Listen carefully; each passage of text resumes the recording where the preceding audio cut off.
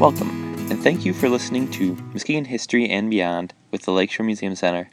My name is Pat Horn, and today's episode is titled The Amazon Knitting Company, A Brief History. Get it? A brief history? It'll make sense if you listen. Let's get started. In 1875, the Powell family, led by George Powell, took over a woolen factory in Valparaiso, Indiana, their hometown. This factory specialized in making Germantown yarn.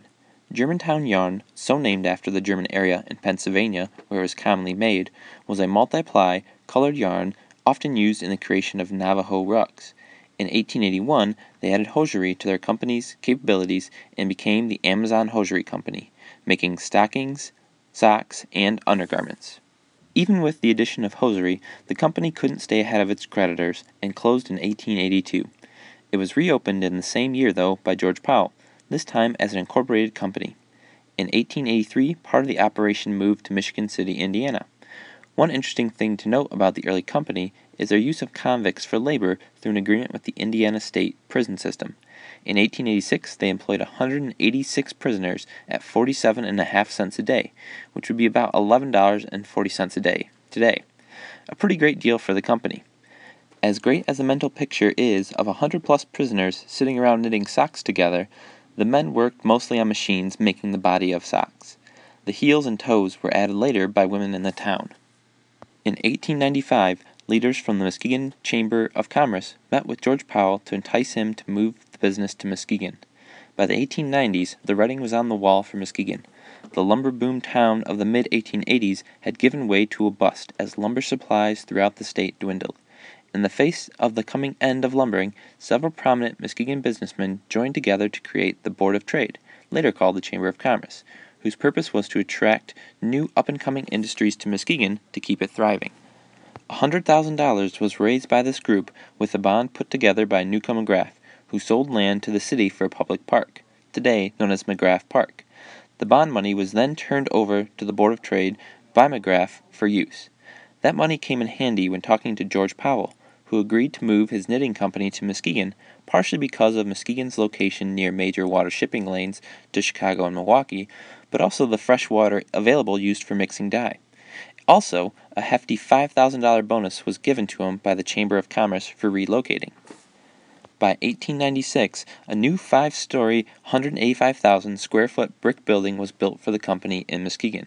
It employed 475 women and 75 men, giving many Muskegon women the opportunity to save up money or help support their families. Just 1 year later, though, the company was in danger of closing for a second time in 15 years, making me really start to doubt George Powell's business skill. The company was saved, though, by Muskegon lumber barons Charles Hackley and Thomas Hume, who added financial backing and stability to the company, reorganizing it as the Amazon Knitting Company. Charles Hackley would be president, George Powell vice president, and Thomas Hume treasurer and secretary.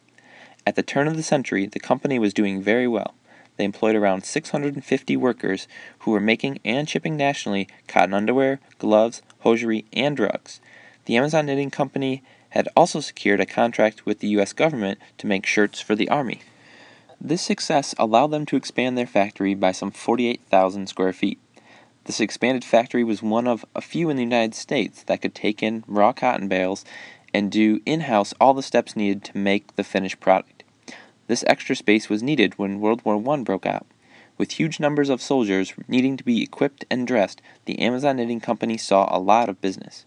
This permitted them to expand and create factories in nearby Grand Haven in 1917 and Muskegon Heights in 1920.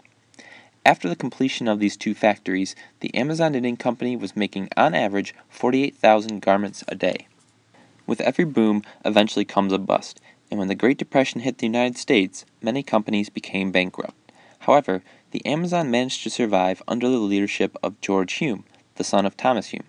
In 1937, they were employing 1,000 people, giving many men and women enough money to get through the hard times. By 1939, it was the only textile mill left operational in Michigan and was producing much of the nation's undergarments. When the United States entered World War II, the mill did not see the same success as with the previous war. They did receive an order for 600,000 shirts for the Army in 1941, but by 1942, labor shortages and problems getting the raw material had hurt the company so badly that they could not recover from it. and President George Hume announced that the plant would be closing in the next year. In the spring of 1943, the plant closed down for good, and assets were sold off and profits given to the shareholders. Plans were drawn up then to convert the factory into 130 wartime apartments to help give the tide of workers coming to Muskegon to work in the foundries a place to live. But nothing came of the plan at the time besides a set of blueprints drawn up, which the museum now preserves. In post-war years, the Amazon building has had quite a history, including being rented out by many companies, but none that stuck long-term.